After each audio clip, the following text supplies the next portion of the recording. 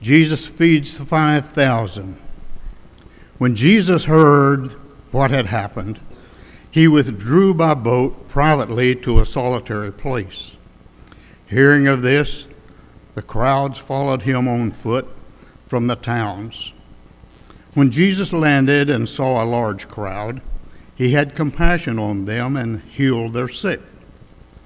As evening approached, the disciples came to him and said, "This is a remote place, and it's already getting late. Send the crowds away so that they can go to the village and buy themselves some food." Jesus replied, "They do not need to go away. You give them something to eat." "We have here only 5 loaves of bread and 2 fish," they answered. "Bring them to me," he said. And he directed the people to sit down on the grass. Taking the 5 loaves and the 2 fish, and looking up to heaven, he gave thanks and broke the loaves. Then he gave them to the disciples, and the disciples gave them to the people. They all ate and were satisfied, and the disciples picked up 12 basketfuls of broken pieces that were left over. The number of those who ate was about 5,000 men, besides women and children.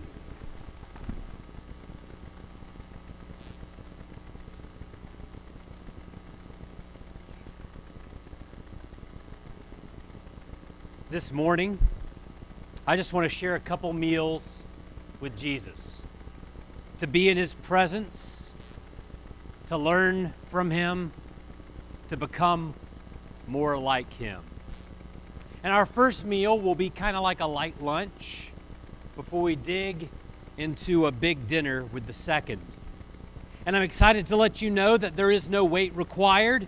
Buford Church of Christ, party of a few hundred or so, your table is ready. So let's begin. Our first meal comes from the scripture reading, Matthew 14. It's been a long day in Jesus' ministry, lots of healing, lots of preaching, and there is a huge crowd that's hungry. The disciples gather the scanty scraps of food, and it is a sad collection of items for that many stomachs. And then they give the food to Jesus. Matthew, Mark, and Luke all record the following, that Jesus looked up to heaven and said a blessing. Of all the places where he might have looked, Jesus looked up to heaven. He could have looked at the food basket and its pathetic contents, but Jesus looked up to heaven. He could have looked at their wallets, why 200 denarii worth of bread would not feed such a crowd. But he looked up to heaven. He could have looked at the crowd and started counting 5,000 men. You must be kidding. But he looked up to heaven. And he could have looked upon his apostles, questioning, doubting, scared, scurrying about. But no, Jesus looked up to heaven and said a blessing. I see in heaven, like Abraham before, and believe what, for me, my God has in store. I see in heaven the moon and the stars. His power is limitless. It has no bars. And as I wonder at the sky, I'm amazed to dream how he who made all that wants me on his team. I see in heaven a king on a throne who not only reigns, but who cares for his own. I see in heaven his angelic army. If he's on my side, then what can harm me? I see in heaven the faithful of old, who show it all works out that He's in control. I see in heaven a place with no fears, no needing, no dying, where He wipes away all tears. And I see in heaven something special indeed, a Father who loves me, and that's all I need.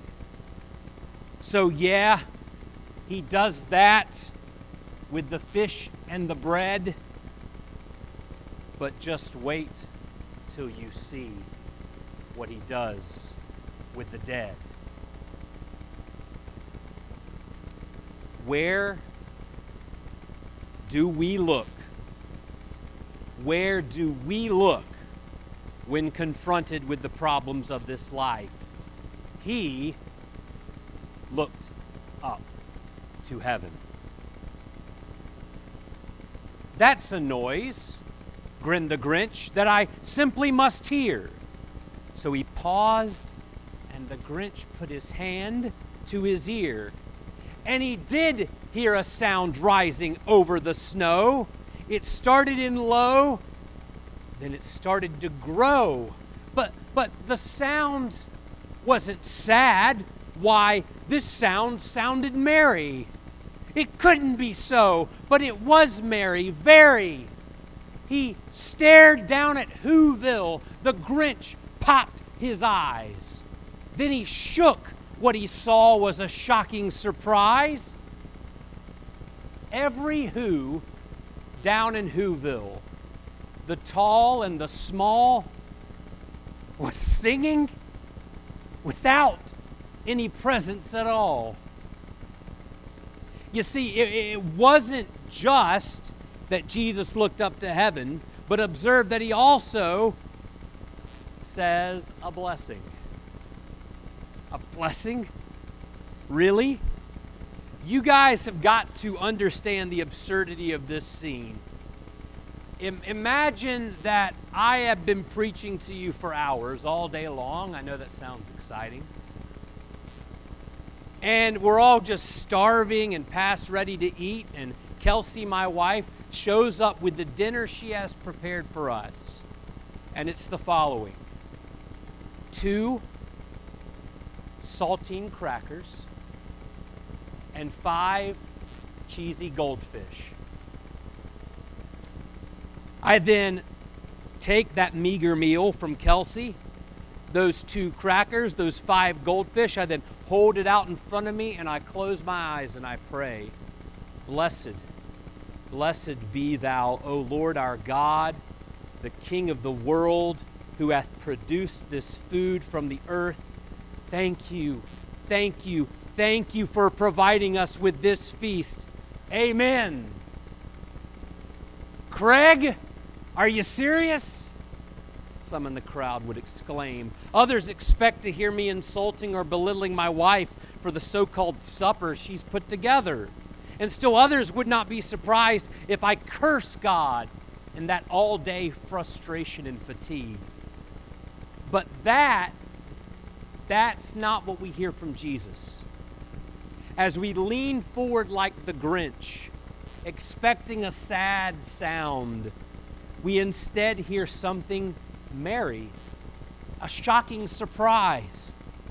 With a measly 5 loaves of bread and 2 fish, Jesus is saying a blessing, thankful, content, praising His Father. Ebenezer Scrooge, under the guidance of the ghost of Christmas Present, comes to the family home of Scrooge's mistreated clerk, Bob Cratchit.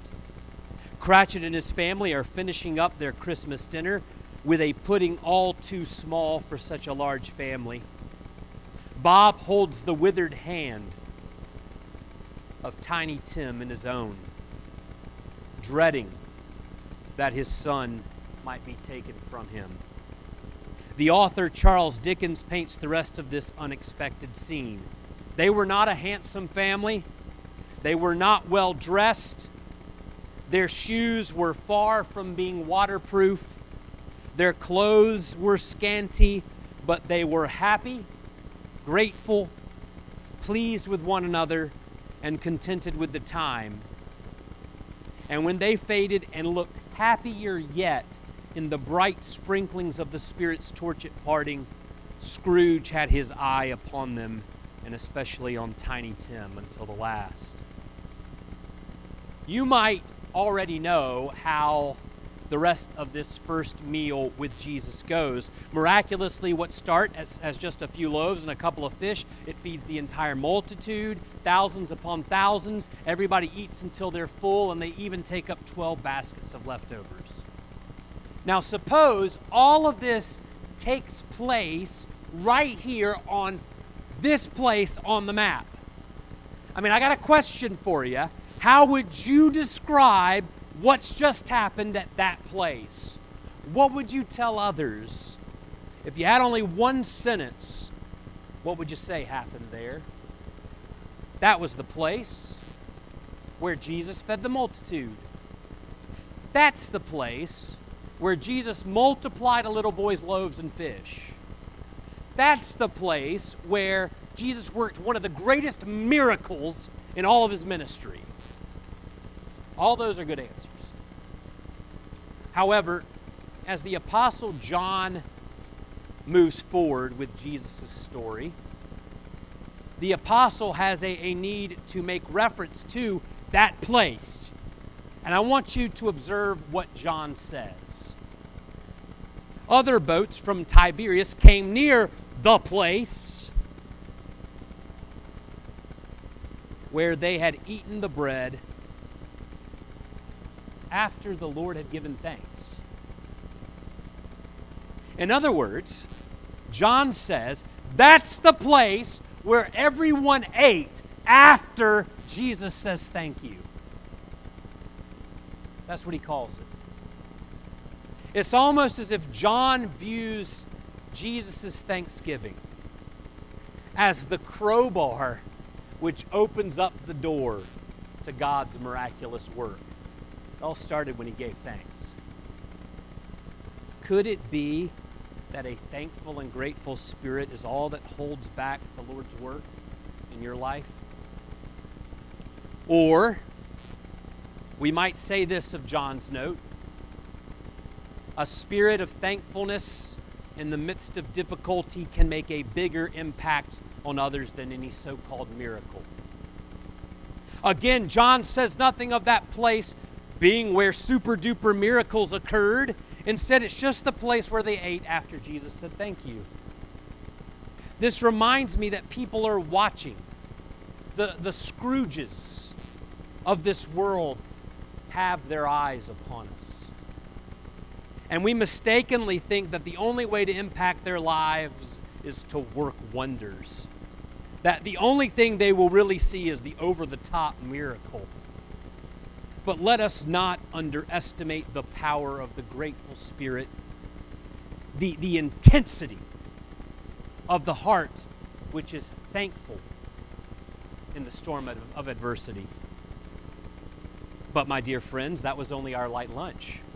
Let us move forward to our second meal with Jesus found in Luke 24. Two men are walking to a village named Emmaus, 7 miles from Jerusalem. The context appears to suggest that it's still the day of Jesus' resurrection. Don't miss that. The most awesome of Sundays in the history of the earth. And these two men, these two disciples who had thought that Jesus was the one to redeem Israel, they're trying to make sense of all that's happened. You see, Jesus died.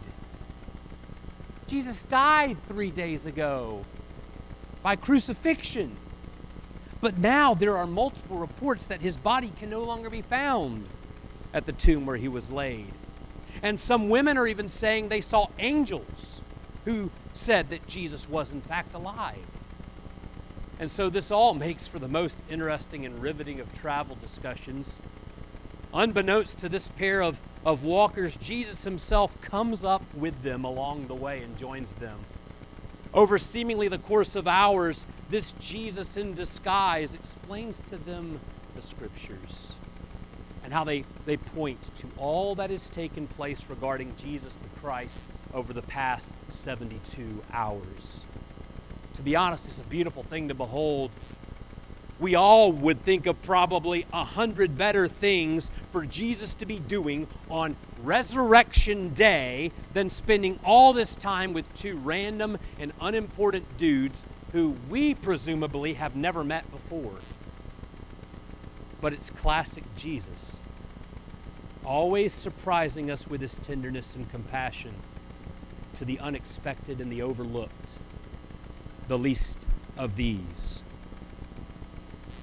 To the great embarrassment of our children, Kelsey and I excessively flirt with one another. Wait, let me rephrase that. It would be more accurate to say that Kelsey flirts like a feather dancing and weaving and swerving through the wind, occasionally passing by or lightly brushing up against you if fortune smiles in your direction. And me, well, I'm nothing like that. Quite the opposite. With me, there is no skill, no holding back, and no art.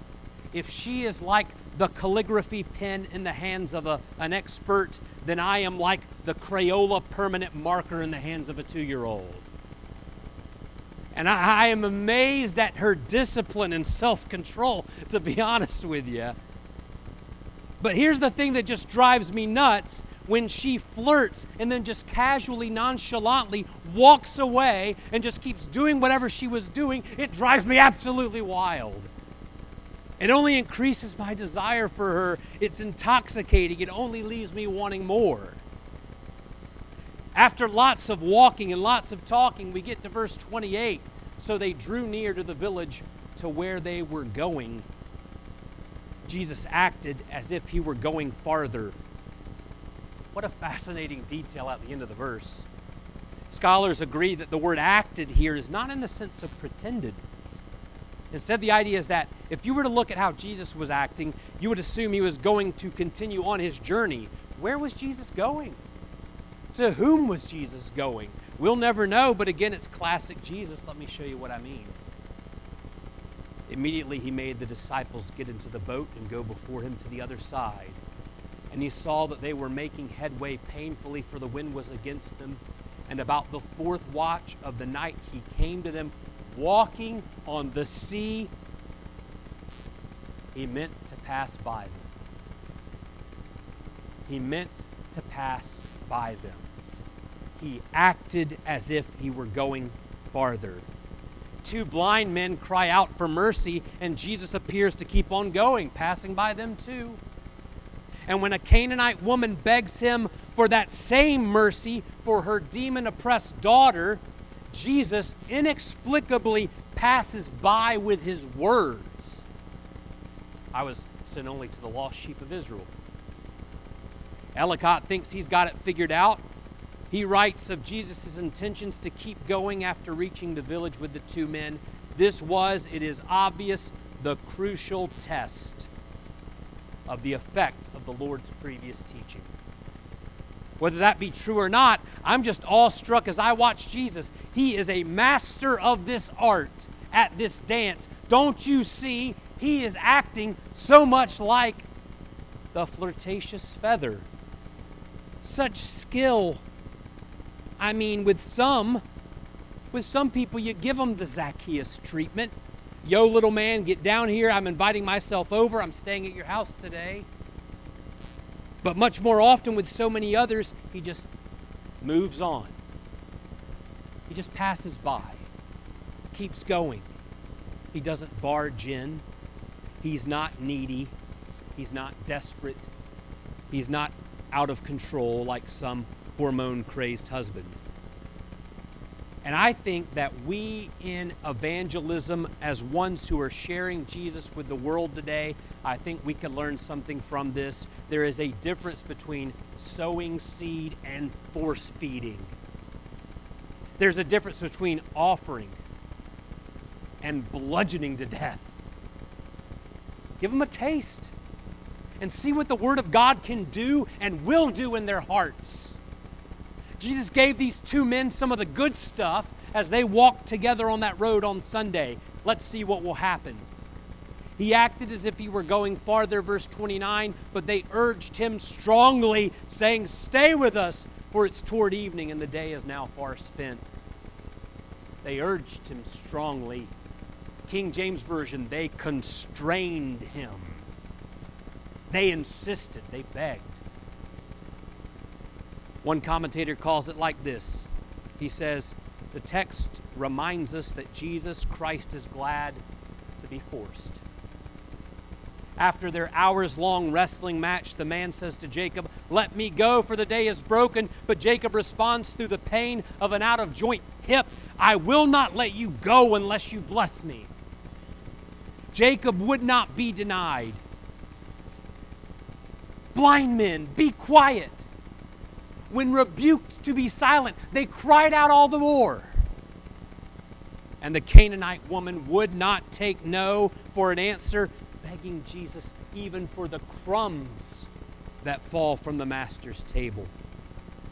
And how much I wish that we all had more of this tenacity towards Jesus. I mean, read the Psalms. Look at how many of them sound like wrestling matches with God. Where are you? Are you going to come through or not? Are you sleeping? Where are you hiding? How long, O Lord, will you forget me forever? Listen to me. My God, why have you forsaken me? And some of you might be saying, Craig, this sounds a little bit disrespectful if you ask me.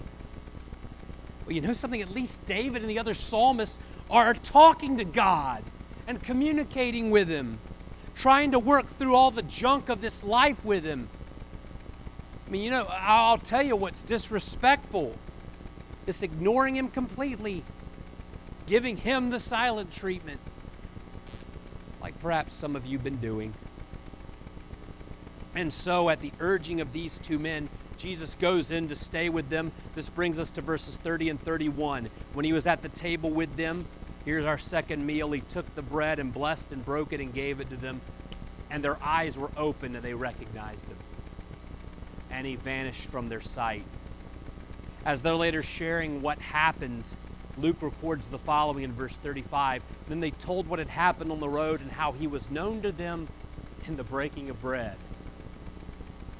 There was something about the way He did all that stuff with the bread that opened their eyes to finally seeing that this is Jesus. What might it be? What might we learn from this truth? First, Jesus is obviously a guest of these two men in Emmaus. Yet when at the dinner table with them, He takes on the role of host.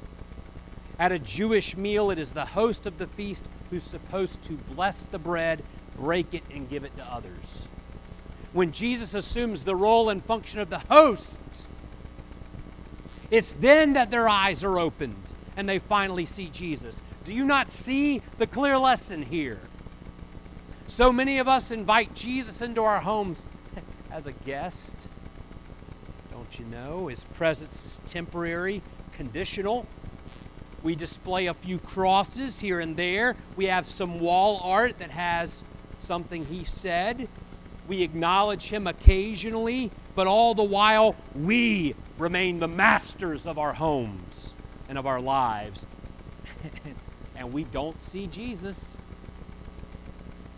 But it may be that if we submit and surrender, if we give up our rights as host and allow Jesus to take control and run with things, if we humbly and willingly and fully give up our homes to Him, then it may be that we will finally see Him in our lives, finally witness the fullness of His power, realize the truth of His presence, make Him, though, the host, the master of the feast.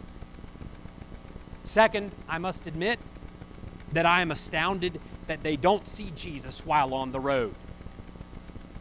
It's the place where I thought it would happen, on the road. After all, Jesus is reasoning and interpreting, showing them the Scriptures, his knowledge, his wisdom, the way in which he crafts an argument. Wouldn't that be the kind of stuff that would tell them, this here must be Jesus? But it's not. They don't see Jesus until they recline at the same table with him, sharing a meal together, actually doing life together. Barclay describes it this way: it was at an ordinary meal, in an ordinary house, when an ordinary loaf was being divided, that these men recognized Jesus. I'd like to think that as his disciples, one of our life missions is for others to likewise see Jesus in us, through us, for them to see Jesus. Could there be a lesson learned? Let us not mistakenly think that Jesus can only be seen through our well thought out biblical arguments, that he can even best be seen through the exhaustive and comprehensive Bible study. These things, as with the two men, those things can cause the heart to burn within. They're good. But people may not see Jesus in us and through us until we, like Jesus, hit pause on wherever we were headed. Sit down with them, eat with them, and experience life with them. Third, and more generally, I'm reminded of this enormous blessing of sharing a meal with others. Jesus regularly ate with tax collectors and sinners. He developed a reputation as one who has come eating and drinking. They accused him of being a glutton and a drunkard. On top of these things, I look at the example of the early church in Acts 2, 42 to 47, in an environment where persecution is minimal and jobs are seemingly put on the side for a temporary season. The disciples are spending their time in each other's homes and regularly breaking bread together. In other words, in the perfect church world, Christians are eating together all the time. Communion, fellowship, camaraderie, togetherness. I encourage you to look at it, Acts 2:42. To the early Christians, fellowship through meals together is mentioned in the same breath as stuff like prayers and Bible study. That's how important, that's how necessary, how regular, how noteworthy it was to them. Of all things Jesus could be doing on Resurrection Day, the most important day in the history of the world, he takes a walk for a few miles, sits down to break bread with two just seemingly random guys. That's pretty special. Powerful. Maybe it's time we all slowed down and did the same. In closing, I again find it interesting how Jesus has a way of doing things when he's invited as a guest. For these two faith-deprived disciples, Jesus restores their hope, fills them with enough excitement that they immediately leave for the 7-mile trip all the way back to Jerusalem. And way back at the beginning of his ministry, as a guest at a wedding in Cana, he turns water into wine. That invited guest, Jesus, water into wine to save the day again. And the message to me is clear. When you invite Jesus into your home and into your life, you end up getting blessed. He can take a disaster and turn it into something better than ever. He can transform depression and despair into hope again. He may look to you like he's just passing by, that he's going on farther. I think he would gladly stay, though, if you ask him.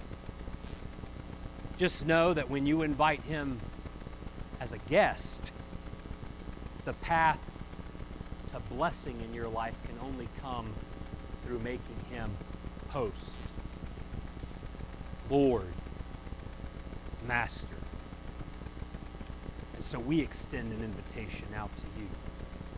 If you need to come to Jesus, have your sins washed away, there is no better day than right here, right now, as together